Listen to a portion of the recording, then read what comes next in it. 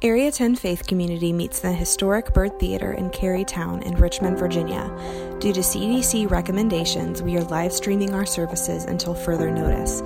You can join us online at 11 o'clock a.m. on Sunday mornings on our YouTube channel by searching for A10 Sunday Morning, or you can watch this last week's message at area10church.com.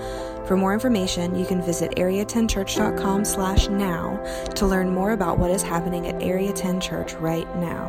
We hope to see you back at the Byrd Theater again soon. Good morning, Area 10. Good to be worshiping with you again. Glad to almost see all of you, but I'm happy that you're checking us out from wherever you are in Richmond or around the country, and in some cases around the world. So glad you are with us. If you have any questions during the message today, put them in the text box in the Area 10 live stream in YouTube, or you can text them in. The number will be on the screen. You can text in a question. We will do a Q&A at the end of this whole thing. Happy Mother's Day to you. It's a great day, and we got beautiful weather today, so hopefully you'll be able to get outside and enjoy some of it. I was thinking about this week this phrase, behind every great man is a great woman, right? That phrase has actually been around since like the 1940s.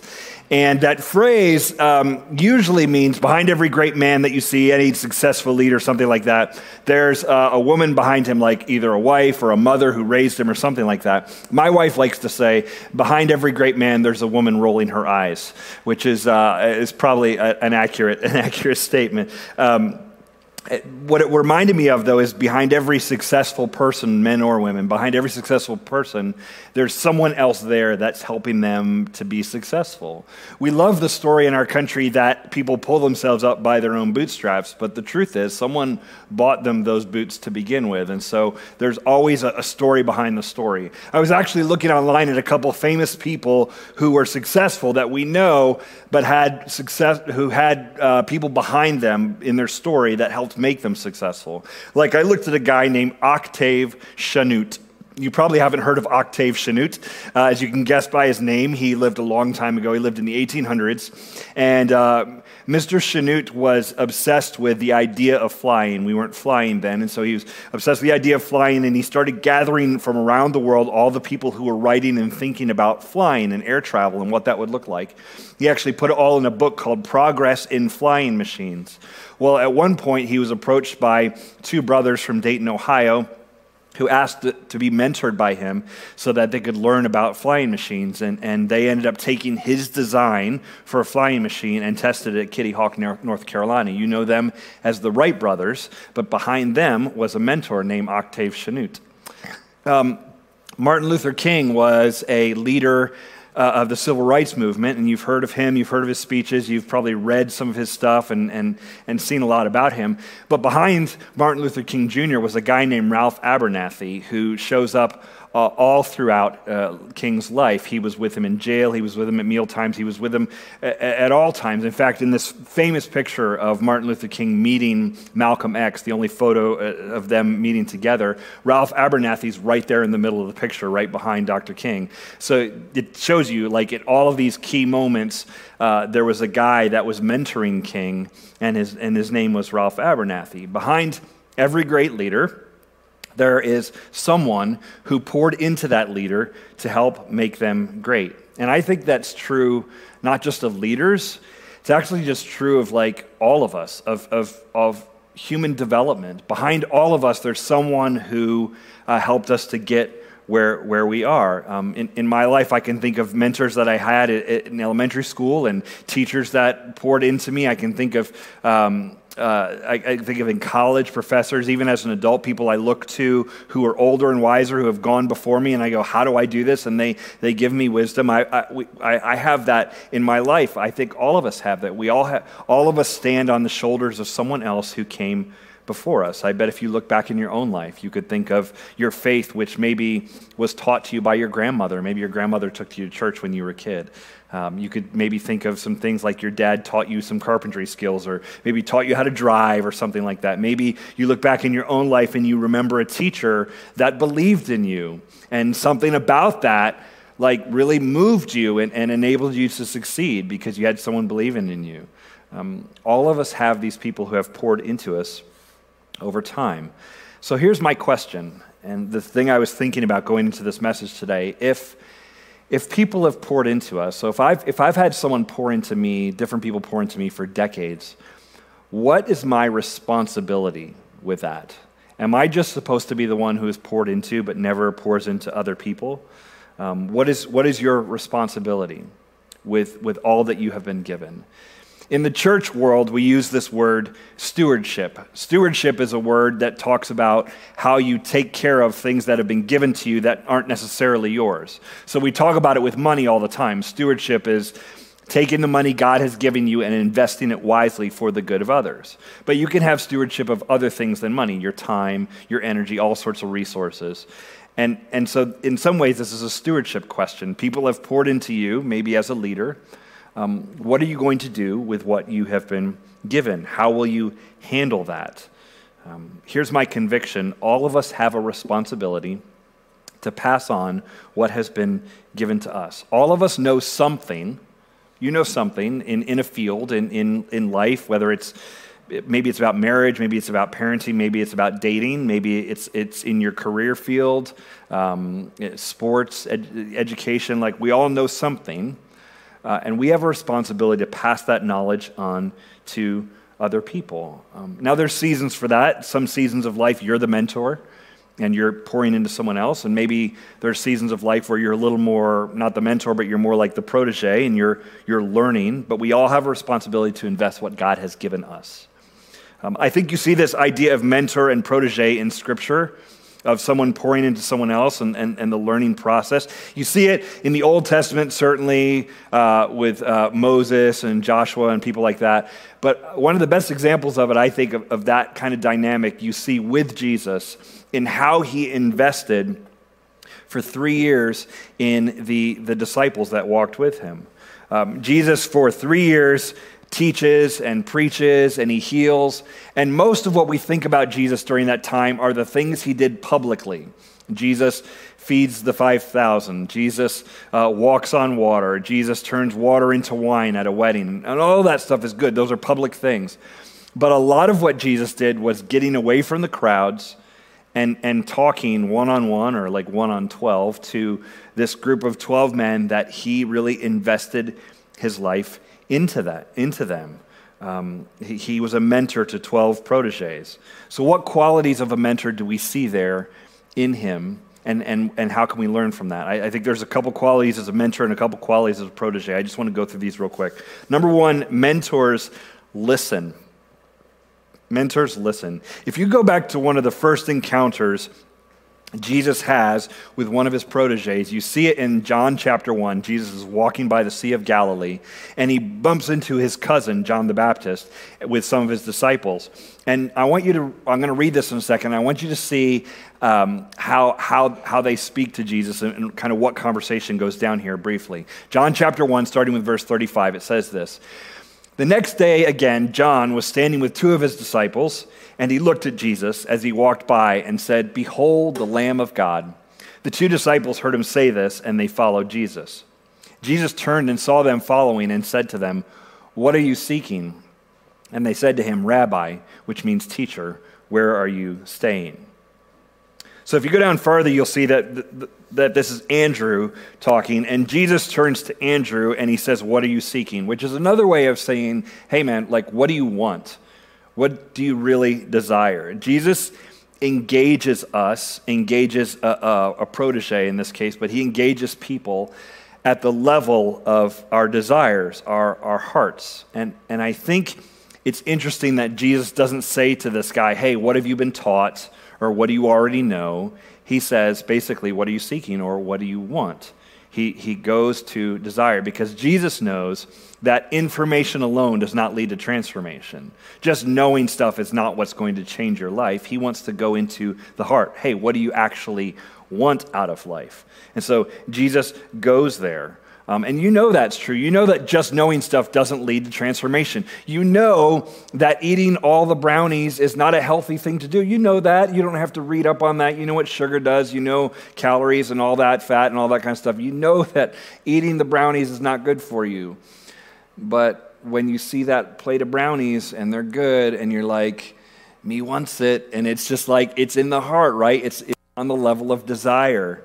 That is where the work needs to happen. And so mentors listen to the heart and desires and the wants of their proteges. You listen to them and you go, hey, what is moving their heart right now? How can I help them with the thing that they want, the thing that they're desiring? My experience is that a lot of people who willingly step up and say, I will be a mentor, they do it because they want to tell a protege something. They do it because they're like, I know stuff, and I can't wait to share it. And I've been married for 30 years, and I want to tell a young couple how to be married. Or I've done this job for 10 years, I can't wait to tell someone. All of that is good. But just remember that most transformation is not going to happen because someone told you. Most truth will really be effective when it is discovered by someone. So maybe as a mentor, your role isn't to just be like, man, I'm going to get in there and tell that person how to do their job. Maybe you need to get in there and listen to them and listen to their hearts and try to navigate that. Good mentors take time to listen and ask questions. One of my earliest mentors was a guy named Dave Pardue. He was the senior pastor of my home church. And he was an incredible listener. You would ask him questions, or he would ask you a question, and then he would just listen to your answer. And then I would start talking. As a teenager, I remember this, I would start talking to him, and he wouldn't say anything, and so I would keep talking and talking more, and I ended up saying more than I wish I had because he just listened. And when I went to his funeral back in 2018, a lot of people spoke at the funeral, including me, and we all mentioned that same thing. We were like, this guy listened to you when you talk, and there's something about that makes people feel special. It makes people feel heard. It's a very powerful thing. So mentors need to listen. The second thing mentors can do is make time for people. Mentors make time. You see this over and over in the Gospels. Jesus gets worn out by the crowds. He has lots of people pressing in on him at all times. And yet regularly he gets away from the crowd and he just invests in his proteges and his disciples. He'll teach a parable to the crowd, and then he'll pull his disciples aside and say, let me tell you exactly what that means. And he will give them kind of the inside scoop on the thing that he just taught. It's really powerful. He made time to make sure that they understood. And with all the people who needed healings and teaching and like the whole crowd that he was always ministering to, it's impressive to know that Jesus really, as a mentor, makes time. He carves out time for his proteges. That was a mentor of mine in college. I had a professor named Ken Reed, and Dr. Reed would invest in me and made time for me. I can't remember a time in 4 years that I didn't stop by his office and he didn't make time for me for a conversation if I needed something. We'd talk about life or philosophy or music or whatever, and he always made time for me, and that had an impact on me. Now, here's the truth. Did Professor Reed actually always make time for me every single time I went there? Did Dave Pardue, my mentor from childhood, did he always listen to me every time and always ask me a lot of questions? Probably not. Like, my memory of things 20 or 30 years ago is a little fuzzy. But the impression they left on me is that they were the kind of people that listened and made time. And that's how I remember them. And as a mentor and as a leader, that's how you want to be remembered too. You want people who look at you and go, she always made time for me. He always listened when I needed something. He asked a lot of questions. That's the kind of stuff that we want said of us as leaders. Now, what applies to leadership in the workplace or in school or whatever, this also applies in your home. You have if you have children, you have little humans, and sometimes we forget that kids are people too. And they have dreams and hopes, and their character is being formed as they grow up in your home. And they are people that need to be listened to. And you need to get on their level and hear where they're coming from and hear what they want to talk about. Now, I know sometimes they're exhausting because they want to be listened to, but they're saying things like, hey, some dogs are brown. And you're like, great, that's really interesting. I know that. But so I get that. It happens with little kids. But you need to make the time for them, to listen to them as a mentor of those little proteges in your house. And a lot of people are like, oh, Chris, I don't have a quality time with my kid, or quantity time. I have quality time. Maybe, I understand that, but you need like the non-distracted time, the put the phone down time, the read the book time, like that kind of time with kids, especially when they're young. And then as they're older, you have long conversations and you get into a lot of things about the heart. That's powerful and important stuff. It's kind of a weird thing to say actually right now, because during the shelter at home time, some of you are like, bro, I got more time with my kids than I know what to do with. And I get that. And some of that can be exhausting. I get it. But even when this time is over, you need to be mentors to them and make the time for them in your own home. So that's a little bit on the mentor side of things. I want to talk about the other side of things, which is the proteges, those who are being mentored. A lot of people they say mentor and mentee. That's weird. I think that sounds weird. A mentee, that's a weird word. I'll go with protege. Proteges, the people learning, here's the thing. You have to want it. You have to want to learn. And I wish I was more dialed into that when I was younger. When I first started in ministry, I was working at a church in Virginia Beach. I was 24. So who am I going to mentor? I was trying to mentor like some guys who were like 18 or 19. And I realized very quickly that I can want it for them, but that's not really going to work. They have to want it. And so I sort of that whole thing about you can lead a horse to water. I was trying to mentor proteges who just weren't all that interested. And it was frustrating for me and probably for them too. And so here's some advice if you feel like you're more in the protege stage of life. And the truth is we're all going to be in both stages at various times. But if you're in a little more the protege stage, number one, proteges need to seek out someone who is wiser. Last week we talked about an essential quality for leaders is that they're humble. Humility says, I'm not awesome, other people know more than I do, and I need to learn from them. And so proteges need to seek those people out and go, okay, who knows more than me in this field? What can I learn from them? When you walk into a job, you may have a good education. You may have something on your resume. You may have done some things, but you're still new at your job. And a wise person, a good leader is going to go, I need to just find who's been at it longer than me and just come alongside them and ask them and try to learn the ropes from someone who's done it. I need to adopt that posture of being a protege. And this isn't true just in the workplace. This is sort of true across generations.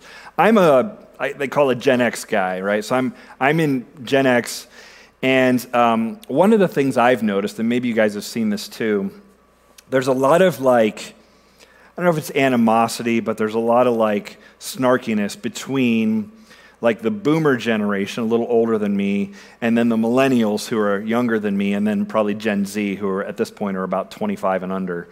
There's some animosity there. I noticed it during the 2016 presidential election as I watched, my older sort of boomer friends say one thing, and then my millennial friends would be saying something completely different, and they're kind of sort of taking shots at each other. And Gen X people were sort of we're like Switzerland in the culture war, and we're kind of looking around, everyone taking these shots, and it's just like, hey, and several times I thought, well, you guys should listen to them, or you should listen to them because I think they have some good points. There's some stuff that needs to go across the generations here so we can learn from each other. I think there are opportunities to mentor those who are younger. You see that in the scripture, the older men teaching younger men, older women teaching younger women, that kind of thing. I think there's some really good opportunities there, but it's not going to happen if you don't actually like the generation that's behind you. You have to actually like them. I read a book about millennials written by a millennial. The book was called A Passion Generation. And the guy, it was a really good book, and he made this point. He said, my generation of millennials, he said, we have been coddled. And he points to, all the jokes about participation trophies and all that. He said, we've been coddled and we've been criticized. We're lazy, don't have a good work ethic, all of that stuff. He goes, millennials have been coddled and they've been criticized, but they haven't been coached. And I heard that and I thought, I think he's right. And I don't want to be in the coddling, criticizing side of things. I want to be on the coaching side of things. And so I'm energized by people who are younger than me, who have a lot of life in front of them potentially and have a lot to offer. And I want to give what I know and what I can to anyone who will listen and try to invest there and to coach them. I think there's a really great opportunity there. But the proteges, you have to want it. You have to seek out someone who's wiser, and you have to be committed to rising up in greatness and rising up in your leadership. Your mentor cannot want it for you. You have to be committed to it. Which brings me to the last point. Proteges need to stay hungry.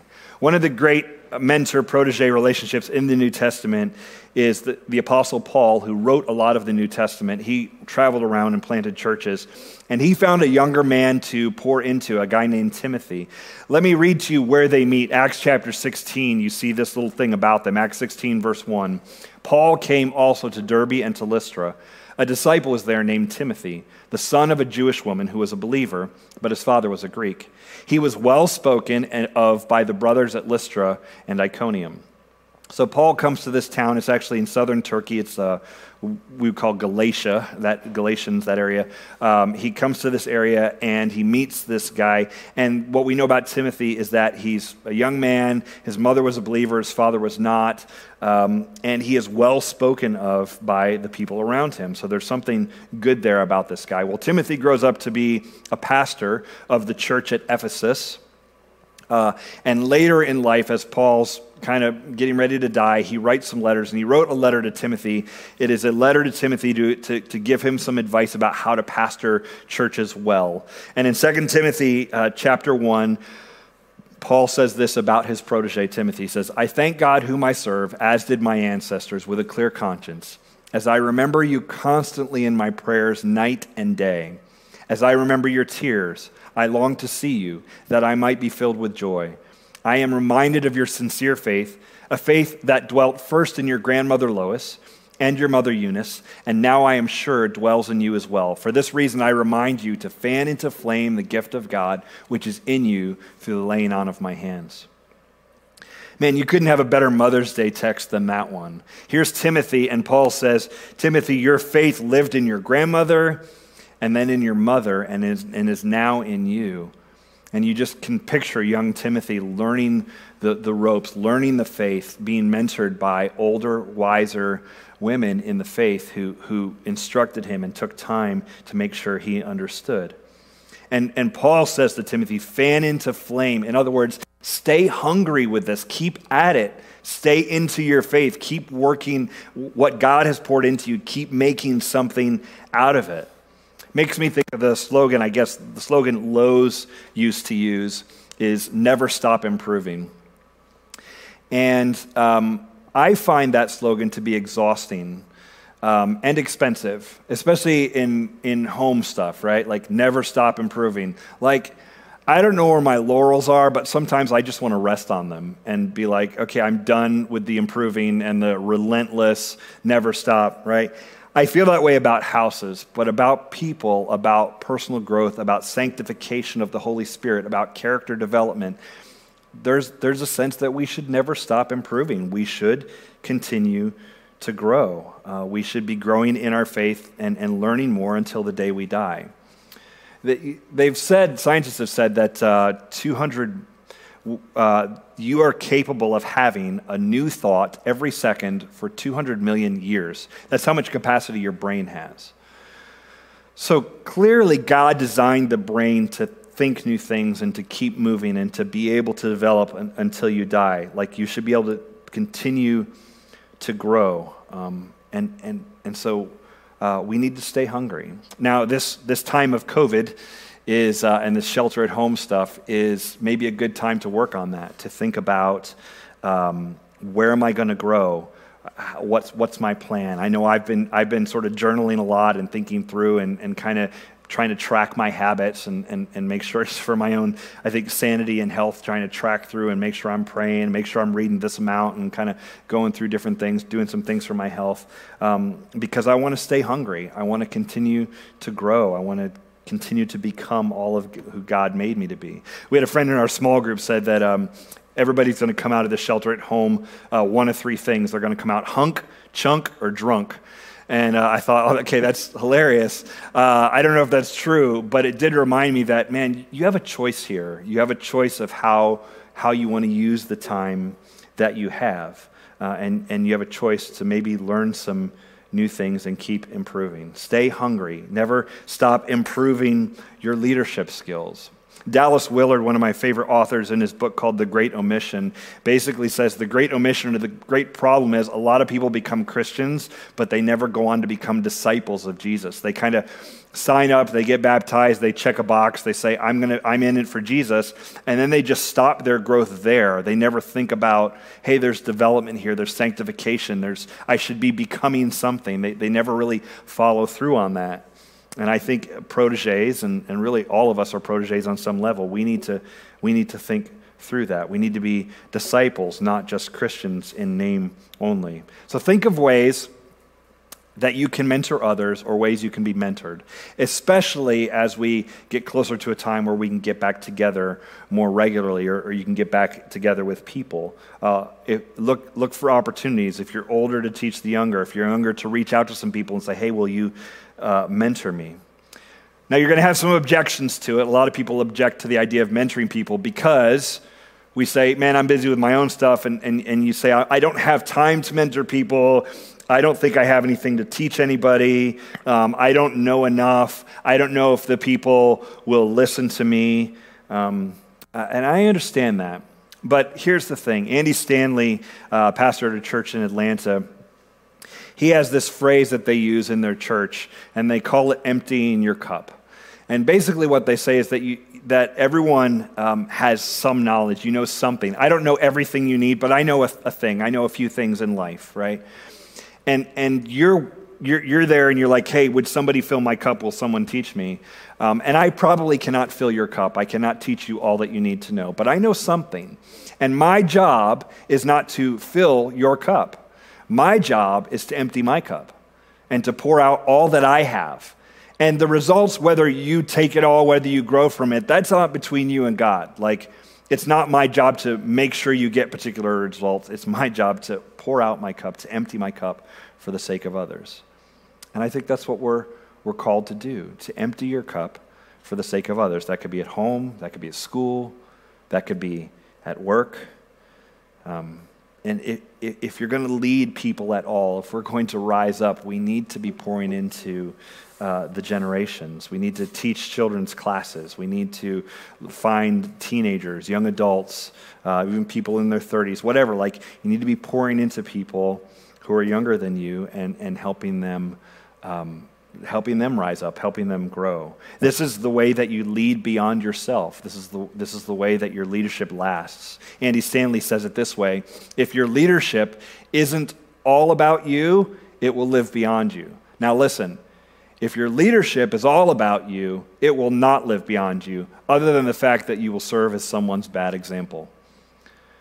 So when we pour ourselves out as mentors, we are emptying our cup, and we're learning to live and lead beyond just ourselves. We're leaving something that the next generation can take and run with. So 2 questions and then we're done. Who do you know that needs mentoring? Not who do I need to go tell something to? Not like that. Not like, man, this person really needs some help. I'm going to go set them straight. That's not the listening posture that's going to work. But who do you know that you would say, oh, they're pretty hungry and I want to mentor them? And then the other question with that is, who do you need to ask to mentor you? Who could you approach and say, hey, you're really good in this area. You know some things. Can you help me? Who do you know like that? Think about that and where we can start that. Maybe you can start that now on a Zoom call, because we need more of those in our lives. Or maybe when we get back together, you go, man, I want to start mentoring or being a protege. All right, let's pray. Well, hold on. Before we pray, let me just tell you one thing. I'm so used to praying here at the end. I just want to say one more thing. We're going to take communion now. The band's going to lead us in a worship song.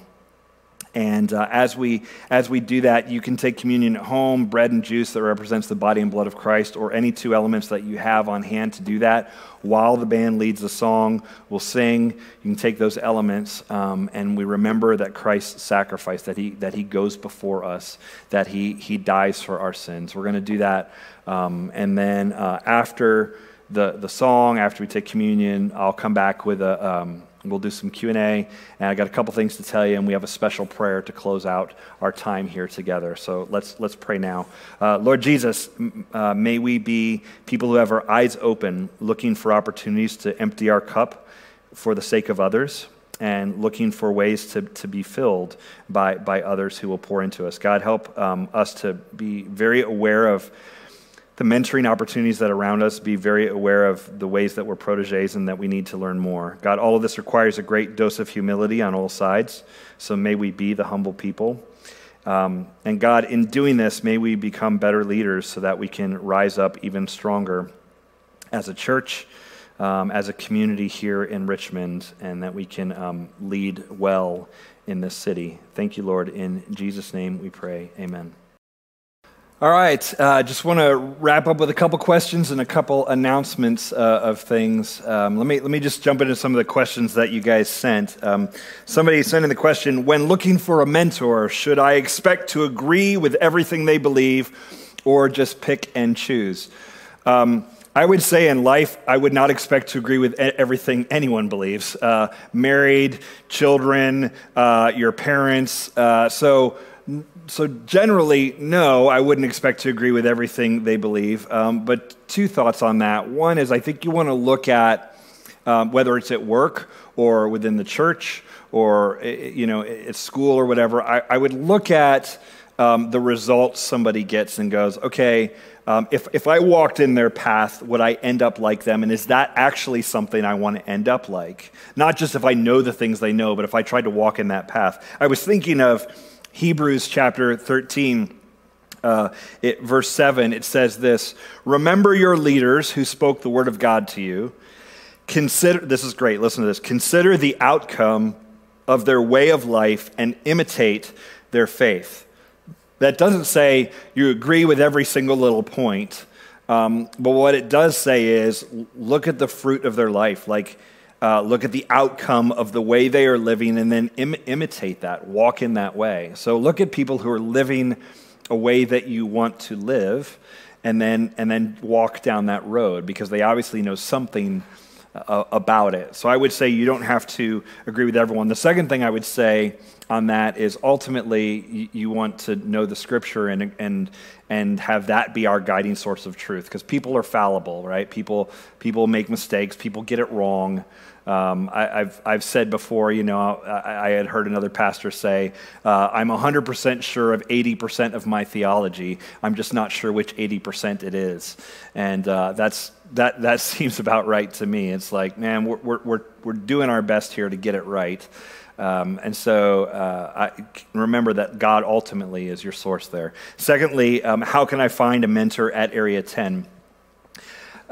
We don't have a formal system in place, and it really depends on what you're looking for. If you said, if I want someone to teach me to cook, or if I wanted someone to teach me something about parenting, or if I wanted someone to teach me about money management, like if you came and said, I'm looking for a mentor around these areas, if you wrote on your connection card today, or you wrote in a note to us or whatever and said, hey, I need some help with these things, we can, as a church staff, we can play some matchmaker and go like, okay, who do we know that does that and try to connect you.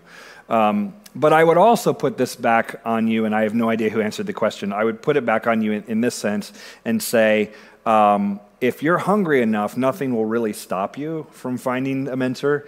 And so I would say, approach this with, I'm going to get someone to mentor me, and I'm going to keep pursuing until I get that, because the attitude that you take that says, I'm going to get this done, is the attitude that's going to really help you learn all that you need to learn, rather than just say, oh, I hope I find the right person who says the exact right thing to me. go into it with the attitude of, I'm going to get something out of this no matter what, and I'm going to be very hungry in my pursuit. So you can reach out to us. We will connect you where we can to people that we know here in the body of Christ. All right, a couple things to let you know before we're done. One, we're doing an evening of prayer and worship. We will be streaming that on Thursday night, May 28th at 7 p.m. To wrap up our 40 days of prayer. We've been posting prayer, just 2-3-minute prayers each morning at 8 a.m. on Instagram and on Facebook. And so we'll have that to wrap up our 40 days of prayer. The evening of prayer worship will be that night with some music and some things that we're putting together here as a faith community. Also, the prayer walk, that we've had a lot of people walk through Carytown and pray and end up on our property and put a prayer in the prayer box and all sorts of different stuff. So it's cool to see different people using it. You can still, during this good weather time, you can still start at Bev's Ice Cream. If you don't know where Bev's Ice Cream is in Carytown, that's something you should probably just learn anyway and know. It's important. So you start there and kind of work your way around Carytown to the different areas, stations to pray, and it'll kind of guide you in ways to pray throughout this month of May. So you got a few more weeks to do that. Lastly, I just wanted to mention it to you a lot. In the middle of coronavirus, which is sort of dominates the news and becomes everything all the time, as I've said before, it's easy to forget that life goes on and things still happen. And one of the things that sort of came across all the social media feeds was the shooting of Ahmaud Arbery down in Georgia, which happened back in February, but kind of everybody found out about it this week. And I was talking to Topher in the office, and I had just found out about it, and he said, yeah, I watched the video. And I said, should I watch the video? And he said, yeah, you should, just to see what's happening there. And I was pretty shocked by it, to see that video. And it's really sad, and it sickens me what happens in our country when people pit themselves against each other around race and other things. I asked another one of our elders, Tim Davidson, to read a scripture for us to kind of guide our thoughts about justice there, and also to lead us in a prayer for that whole situation. So we're going to wrap up today. Tim's going to close us out in prayer as we remember Ahmaud Arbery and his family. So Tim can come lead us in prayer.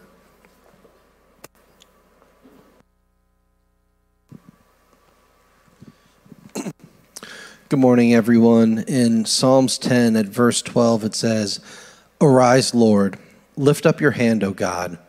Do not forget the helpless. Why does the wicked man revile God? Why does he say to himself, he won't call me to account?